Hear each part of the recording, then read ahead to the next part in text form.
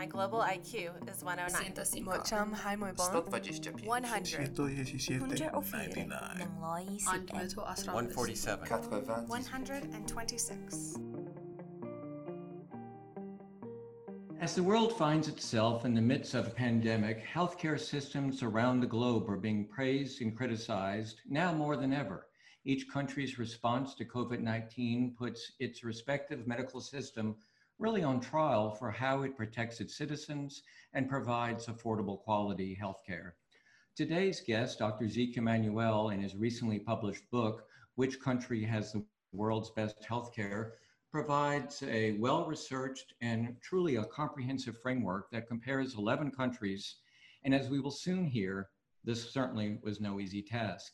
Hi, everyone. I'm Jim Falk, President and CEO of the World Affairs Council of Dallas-Fort Worth. So now let me welcome Dr. Ezekiel Emanuel. He's the Vice Provost for Global Initiatives and Chair of the Department of Medical Ethics and Health Policy at the University of Pennsylvania. He's also the Senior Fellow at the Center for American Progress. He's the author of several books, including Healthcare Guaranteed and Reinventing American Healthcare. Probably would not surprise you that he worked closely with President Obama's work on reforming healthcare, and he's also now serving and working on Joe Biden's coronavirus task force. He's an oncologist by training, and he received his MD and doctorate in political philosophy at Harvard. We're going to come back to that. Zeke, thanks for joining us. It's great to see you. Great to be here. Thank you for having me. So to start off, I was fascinated, though, that you had earned your doctorate in political philosophy. I had realized when I went to Washington to write for the New Republic that being a journalist and covering things isn't what I wanted to do. I then returned to Harvard for my second year because I didn't have a plan B and did a second year, but I was fortunate enough to be able to teach at Harvard College while I was in medical school. And I realized that that was much more what I really wanted to do. I thought I was a good teacher, and I thought the idea of doing research, so I applied to do a PhD in political philosophy and focus on bioethics and health policy issues. And so that's how I got my start in this area. And, virtually all my research has been bioethics, health policy kind of areas. I want to turn to your book.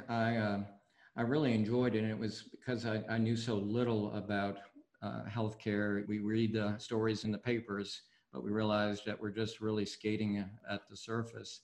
I'm not going to begin, like so many of your interviews, by asking which country has the best, because I know how evasive you will be at least in the beginning.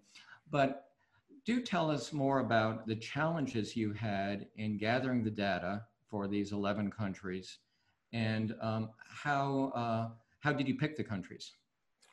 Well, first on how we picked the countries, I wanted to pick countries that would be, in some sense, representative, paradigmatic cases. So, we liberals tend to like anything Scandinavian. So we had our Scandinavian country in Norway, which I had known a little bit about, but nowhere near the detail that is in the book. Britain and Canada, because they always are part of the punching bag. The WHO had, when it did the first ranking of countries, had France number one, so we thought we should have France. I knew that the German and Dutch systems, the Dutch system in particular in the Netherlands, often highly rated because it's a sort of managed competition system that lots of health policy people in the US look to. The German system I thought was very important because the original from the 1880s. And then Australia, again, I knew something about, they had a very, very robust pharmacy benefits management program. China, I thought would be a very good contrast as the other world superpower. And Taiwan gets, if you talk to anyone who's ever been in Taiwan, gets rave reviews. So we thought we ought to cover that. So that's the sort of collection. Fortunately, they also, and by the way, we did Switzerland because conservatives in the United States often like Switzerland and sing its praises. They have very different ways of financing. They have very different philosophies, if you will. They have different, kinds of government. So it provided a contrast in almost every way you could imagine to get these countries. Obviously, it's not comprehensive. There are many countries left out with subtle differences that may be very, very high. there are various aspects of the Italian system which actually rank pretty highly by lots of people's standards. And we don't have a Latin American country. We don't have some other countries that often get high ranks. Now, you mentioned WHO ranking. How often is that done, and why is that considered not very reliable? Well, it was the granddaddy of them all. It was done in 2000 when a man who's now at the University of Washington, Chris Murray, was there, had a lot of mathematical formulae and a little bit of a black box. Chris is famous for his beautiful graphics, so it had a lot of beautiful graphics. But it also seemed implausible once you actually looked at the ranking. Yes, France was number 1 and Italy was number 2, but there's a whole slew of countries, Oman, Cyprus, that rank ahead of the United States, and you say, all right, that might be, we don't do necessarily that well. But they also rank ahead of places like Germany, and you're like, that doesn't seem plausible, so something's wrong. And then 2 wags from Britain noted, well, there's this correlation between how well the country does in the soccer World League and the ranking in the WHO. Maybe it's really that drove this. And once you show that there's this high correlation to something totally irrelevant, you're like, maybe this isn't a good method. And they haven't really repeated it. I think they got it just seemed implausible once people began picking it apart. There have been a number of others, as I mentioned in the book. We and some French colleagues counted 9 different measures, including the WHO. Bloomberg does one. Various other organizations do this because rankings seem to get a lot of eyeballs, and in the internet era, eyeballs are what count. And there seems to be no consistency. Sometimes a country like Norway will be in the top 10, or France will be in the top 10, or and then they'll be 23rd. And so it makes you just scratch your head and say, all right, this isn't making a lot of sense. And one of the things that did convince me is that simple ranking, just giving numbers, is a very stupid idea, because healthcare is so complex and it really depends upon what you focus on. So what these rankings end up with is people focus on 1 or 2 items. If they're quantitative, they tend to look at, dollars spent, doctors, and per 1,000 people and things like that. And, that is not really what people want. And I think not that informative about how well a system's performing. As I mentioned, I did read your book, and the first country you look at is the United States. And I'll be honest, I read that and then read the rest of the book and came back and reread the chapter on the United States. And I'd like you to tell our audience a little bit more about some of the measures that you use, such as, obviously we'll get more into prescription drugs and drugs, but training, hospital care, long-term care, just so our audience has a sense of what you're comparing. Well, we use 22 metrics, and the main thing is, and some of them are quantitative, but a lot of them are qualitative, like, ones that are in, do you have comprehensive benefits? Well, we think this is kind of important. And, one of the things that surprised to me, and I thought I knew a lot and surprised to lots of other people, is, look, Canada, for example, in their program doesn't cover drugs. Some provinces do, but it's not part of the mandatory program. That's a historical legacy, but it means it's not comprehensive in the way that we expect and the way the United States, finally solved in terms of Medicare in the early 2000s. Then you also want, how much am I going to pay when I go see the doctor or the hospital? People want to know, do I have free choice of doctor, free choice of hospital, free choice of insurer? They often put big emphasis on waiting times for various procedures. So we made a list of 22, some of which the average person is concerned about, some of which health policy people and people should be concerned about, even if they're not, and then some that are for specific populations, or more likely are going to become increasingly important if you look at health systems as they're going to evolve over the next 25 years. So as you mentioned, both mental health and long-term care are two issues that undeniably are going to become really important over the next 25 years. Most evaluations don't include them or don't think about them, and we thought that they were important and needed to be included in this kind of assessment of health systems. And one of the things that I wasn't aware of until I read your book was just how decentralized healthcare systems are, where in many cases we assume that that is not the situation. Everyone talks about the Canadian healthcare or the French healthcare, but in Canada and Switzerland, it varies greatly between provinces or cantons. Yeah, that's not just true in those countries, but yes. So in Canada, just to take a concrete example, and then I'll generalize it, there's a general law, the Health Act, which sets 5 principles and has the federal government paying for a lot, almost all of it, to the provinces. But then the provinces specify details, which is why some provinces will cover drugs, but it's not true all across provinces. And, for those of who follow Canada closely, the Western provinces have been the ones really driving comprehensive healthcare in Canada, mainly because they're rural and they don't have the big urban cities of Toronto and Montreal, where healthcare has been sort of driven by these hospitals and physician systems, and the rural areas need to provide services to very, very disparate people. But that issue that it's province by province, as you mentioned, Switzerland, it's canton by canton. Australia, you do have some national government, and the national government does pay for things, but then very heavily regional in terms of paying. Norway also has 4 regional health authorities that govern and oversee the hospitals. Now, there's much more coordination over time and consistency. And that single payer notion, we think all these countries are single payer, but that again is not true. It is true that in almost all of them, there's a payment to the government and then the government pays. But in some cases, the government pays directly to doctors and hospitals.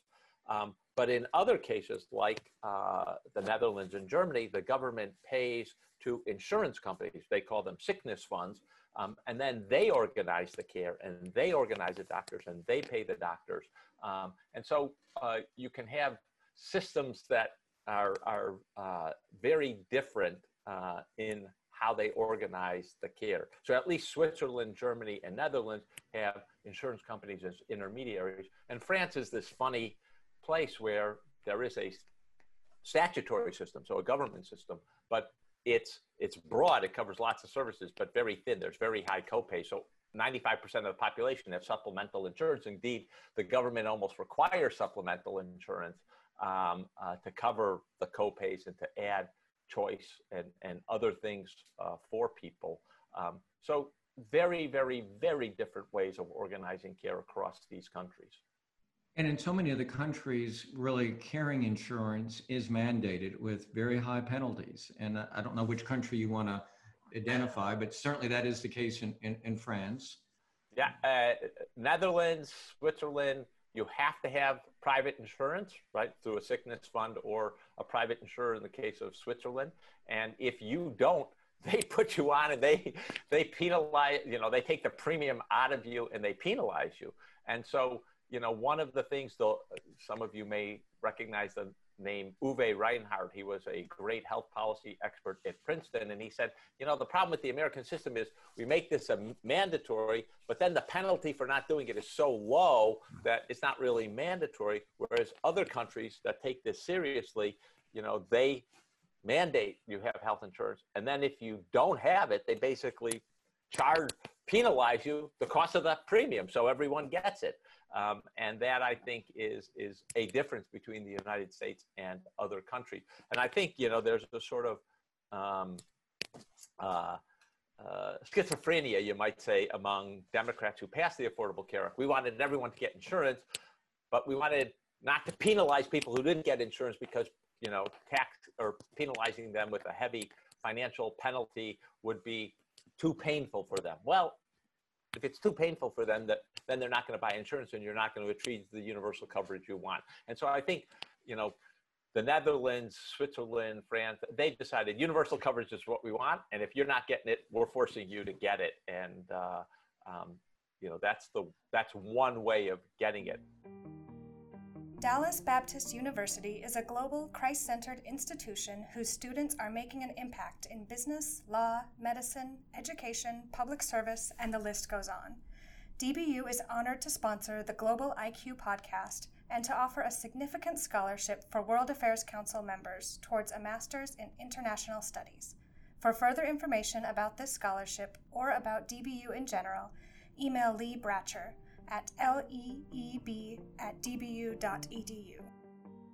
Which country is most, say, similar to what you were trying to accomplish with the affordable health care, with Obamacare? I think, I've written, and I about 2 or 3, 4 weeks ago wrote in the Wall Street Journal that, in many ways, the system in Germany and the Netherlands is one that we could really adopt with the fewest changes and would be the most, you might say, compatible with our underlying philosophy. So there they pay to the government then pays insurers. People have to pay a small premium to insurers. For the poor, it's subsidized. And then you've got choice of doctor, you've got a sort of more uniform payment system to doctors, but there's coordination of care, there's various innovative programs, especially the Dutch, they're very innovative group, and they've done a lot of innovation in payment and delivery. And that is, we already have that in many ways in the federal employee health benefits program, Medicare Advantage, the sort of managed care part of Medicare. And we have it in the exchanges. It wouldn't be a very complex way of moving our system closer to a universal healthcare coverage system. And there are a lot of advantages. A lot of the administrative complexity we have would go away if we move towards that system. And employers, could easily slot into it. So one of our viewers asked this: in order to improve the U.S. healthcare system, should Obamacare be scrapped or should it be revised? And what parts, he or she asked, would you keep or modify?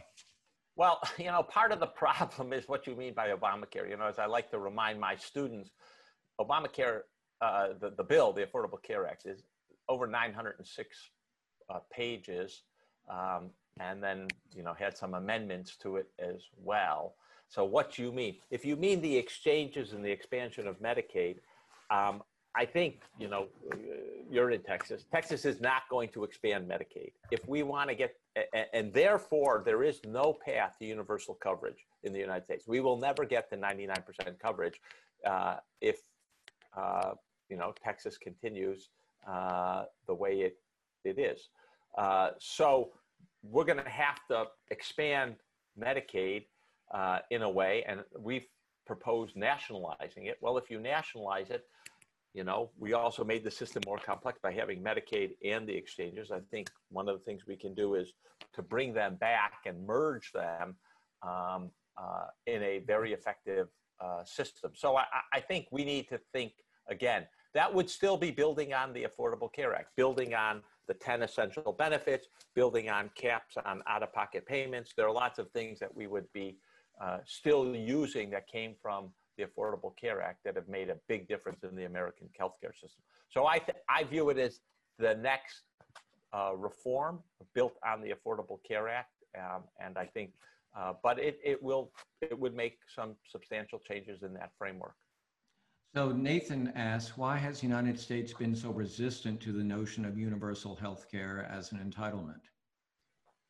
Whoa, the big question. The history of it. I think at this moment with Black Lives Matter, a lot of people will say that race has some element to do with it. When we passed Social Security and unemployment insurance, there were groups that were left out and not covered, a lot based upon race, like housekeepers, domestic workers, farmers. A large part of the view also of Medicaid was, it's for the other. There's often a phrase among policy people in Washington that programs for the poor are poor programs because we end up starving them. What is interesting is now that Medicaid has been expanded, You have about 75 million people on Medicaid. People actually like it. And we will have a huge swath more because of COVID, because people who've lost their jobs are also losing their employer-sponsored insurance. They're going to end up on Medicaid. One of the nice things about Medicaid is those co-pays, deductibles, pretty low. They're not zero. I say zero but no, they're not zero, but they are incredibly low. We're talking about single dollars, not hundreds of dollars. And I think people end up liking that. Now, they don't have as much choice of specialists, especially, but you know, there are some trade-offs, and people seem willing to take the trade-off. But as you write yourself, in reality, it's extremely difficult for any country to go from private financing to a single payer. So what gives you hope? And also there was a big philosophy, you know, I mean, I shouldn't underestimate. So race is one element. The Cold War is another element. After the war, when a lot of countries went to universal coverage, Britain in 46 and others, you know, they viewed this as a reward for World War II. We expanded employer-sponsored insurance, and the idea of expanding government insurance, you know, we were in a battle with Russia and with communism and socialism, and that looked socialistic to us. And so it got caught up in that battle. As costs have risen, as it's become more viewed as an essential, fundamental aspect of life, I think you can see, you know, if the Affordable Care Act has done anything, it's like it's converted people to everyone ought to have health care, and there's really no excuse for us to have 10% uninsured and going up. I was going to ask you that. How much do you think it's increased now with, you know, 45 million Americans now that are unemployed? Well, we've seen a 5 million, you know, from a few months ago, a 5 million number increase. I think part of that is going to have to salt out, because with the $600 a week added payment for uninsurance, people can afford the exchanges. But I think you're going to see in January a real reckoning, as it were, with a lot more people, tens of millions of more people losing employer-sponsored insurance and ending up on Medicaid. And then I think the country, you know, people who've had employer-sponsored insurance are going to demand, we need a solid safety net. This holy safety net that is very difficult to navigate is something that has to end. And, you know, it's really hard to justify the complexity we have. Employer-sponsored insurance, Medicare, Medicare Advantage, Medicaid, VA, you know, TRICARE, and all these other, I mean, that just makes no sense. And as I mentioned before, it adds tremendously to our administrative costs, literally hundreds of billions of dollars. So when we're talking about employer-provided health care, Don wants to know just how common is it around the world? How common is employer-provided health insurance? As a fundamental way of going, not common. On the other hand, in many countries, employer-sponsored insurance as a supplement is common. So I mentioned Canada doesn't require drug coverage. So as a consequence, a lot of employers offer it as a fringe benefit insurance for it, or one of the two of the most services least covered, I guess most countries don't cover it, are dental care and vision care. And they also are frequently provided by employers. So not as a core, but as supplemental is very common. Financing is a different issue. A lot of countries use employers and employer tax to finance healthcare. Germany being the leading example, they started it in the 1880s, and they've continued it, that where payroll tax on employers is used to finance healthcare. So one of our viewers, and it's W.X. Spoon, and I'm definitely going to get to the United States. I've been purposely not doing that, but why no discussion of outcomes? Where do we stand in the United States? Where would we stand? So this is as good a time as any for perhaps you to say about our ranking as you see it, and where we can improve, need to improve. It depends what you mean by outcomes. I take it you mean outcomes in terms of health outcomes. How do we? I think, yes, I think so. Yeah. Okay. because there are other outcomes. There's financial outcomes, innovation outcomes. But if you take health outcomes, the first thing to note is we're not so hotsy-totsy when it comes to overall life expectancy. If that's an outcome that you care about, we're sort of 78, 79 years. The Japanese are the world's leader for a big country, and they're at 84 overall. Women always tend to, in every country, tend to do better than men. They have more longevity than men do. If you look at particular diseases, and in another research project, I've been looking at particular diseases, we are in the top echelon when it comes to cancer, and cancer is the #2 killer, but we're not at the top echelon when it comes to heart attacks. We're not in the top echelon when it comes to infant mortality, not even close. And even if you're white and you're relatively well off, you're also you're not #1 in the world in that category. Many other countries do much better than we do. The Scandinavian countries, Denmark, and so it really depends on what you look at. For all the money we spend on outcomes, we do not actually rank that highly, except in cancer, where we do. And even in cancer, I can tell you that there are, we're #1 in breast cancer, no matter who you are. But if you look at childhood leukemia, where we innovate, we develop all the new therapies, Germany actually does a better job for its kids. So I think there's a lot of room for improvement on those outcomes. So 2 more questions. First from Abid. What role does malpractice insurance and the cost of litigation play in the costs that we see in the United States? Much less than you think. A few percentage points at most, if you include defensive medicine. Lots of studies have looked at it, and the fact is, it's just not a big part of the system. Doctors always blame, well, it's because of malpractice I got that MRI on the head or the MRI in the back. The fact is, there are many things driving doctors to order those tests. If you look at places like Texas that have changed their malpractice laws to make them more restrictive, to give doctors relief, they haven't seen prices come down at all. You have seen, by the way, quality probably come down when the malpractice changed. I'm a big proponent of malpractice reform, but that's mostly so doctors stop using it as an excuse for not doing good medicine. We got another 45 seconds, and you are advising Vice President Biden. So what advice are you giving him now that he should do if he is elected to get on top of the pandemic?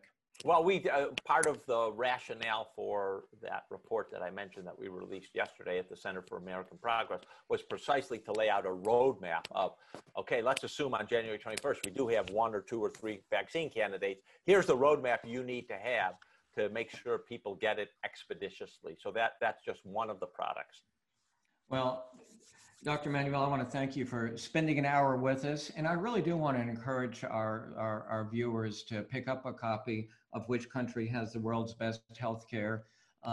It wasn't quite as easy read as Mark Grossman's book, a spy thriller, but I learned a hell of a lot more from it in some ways about healthcare and some of the tough issues we're facing in the United States.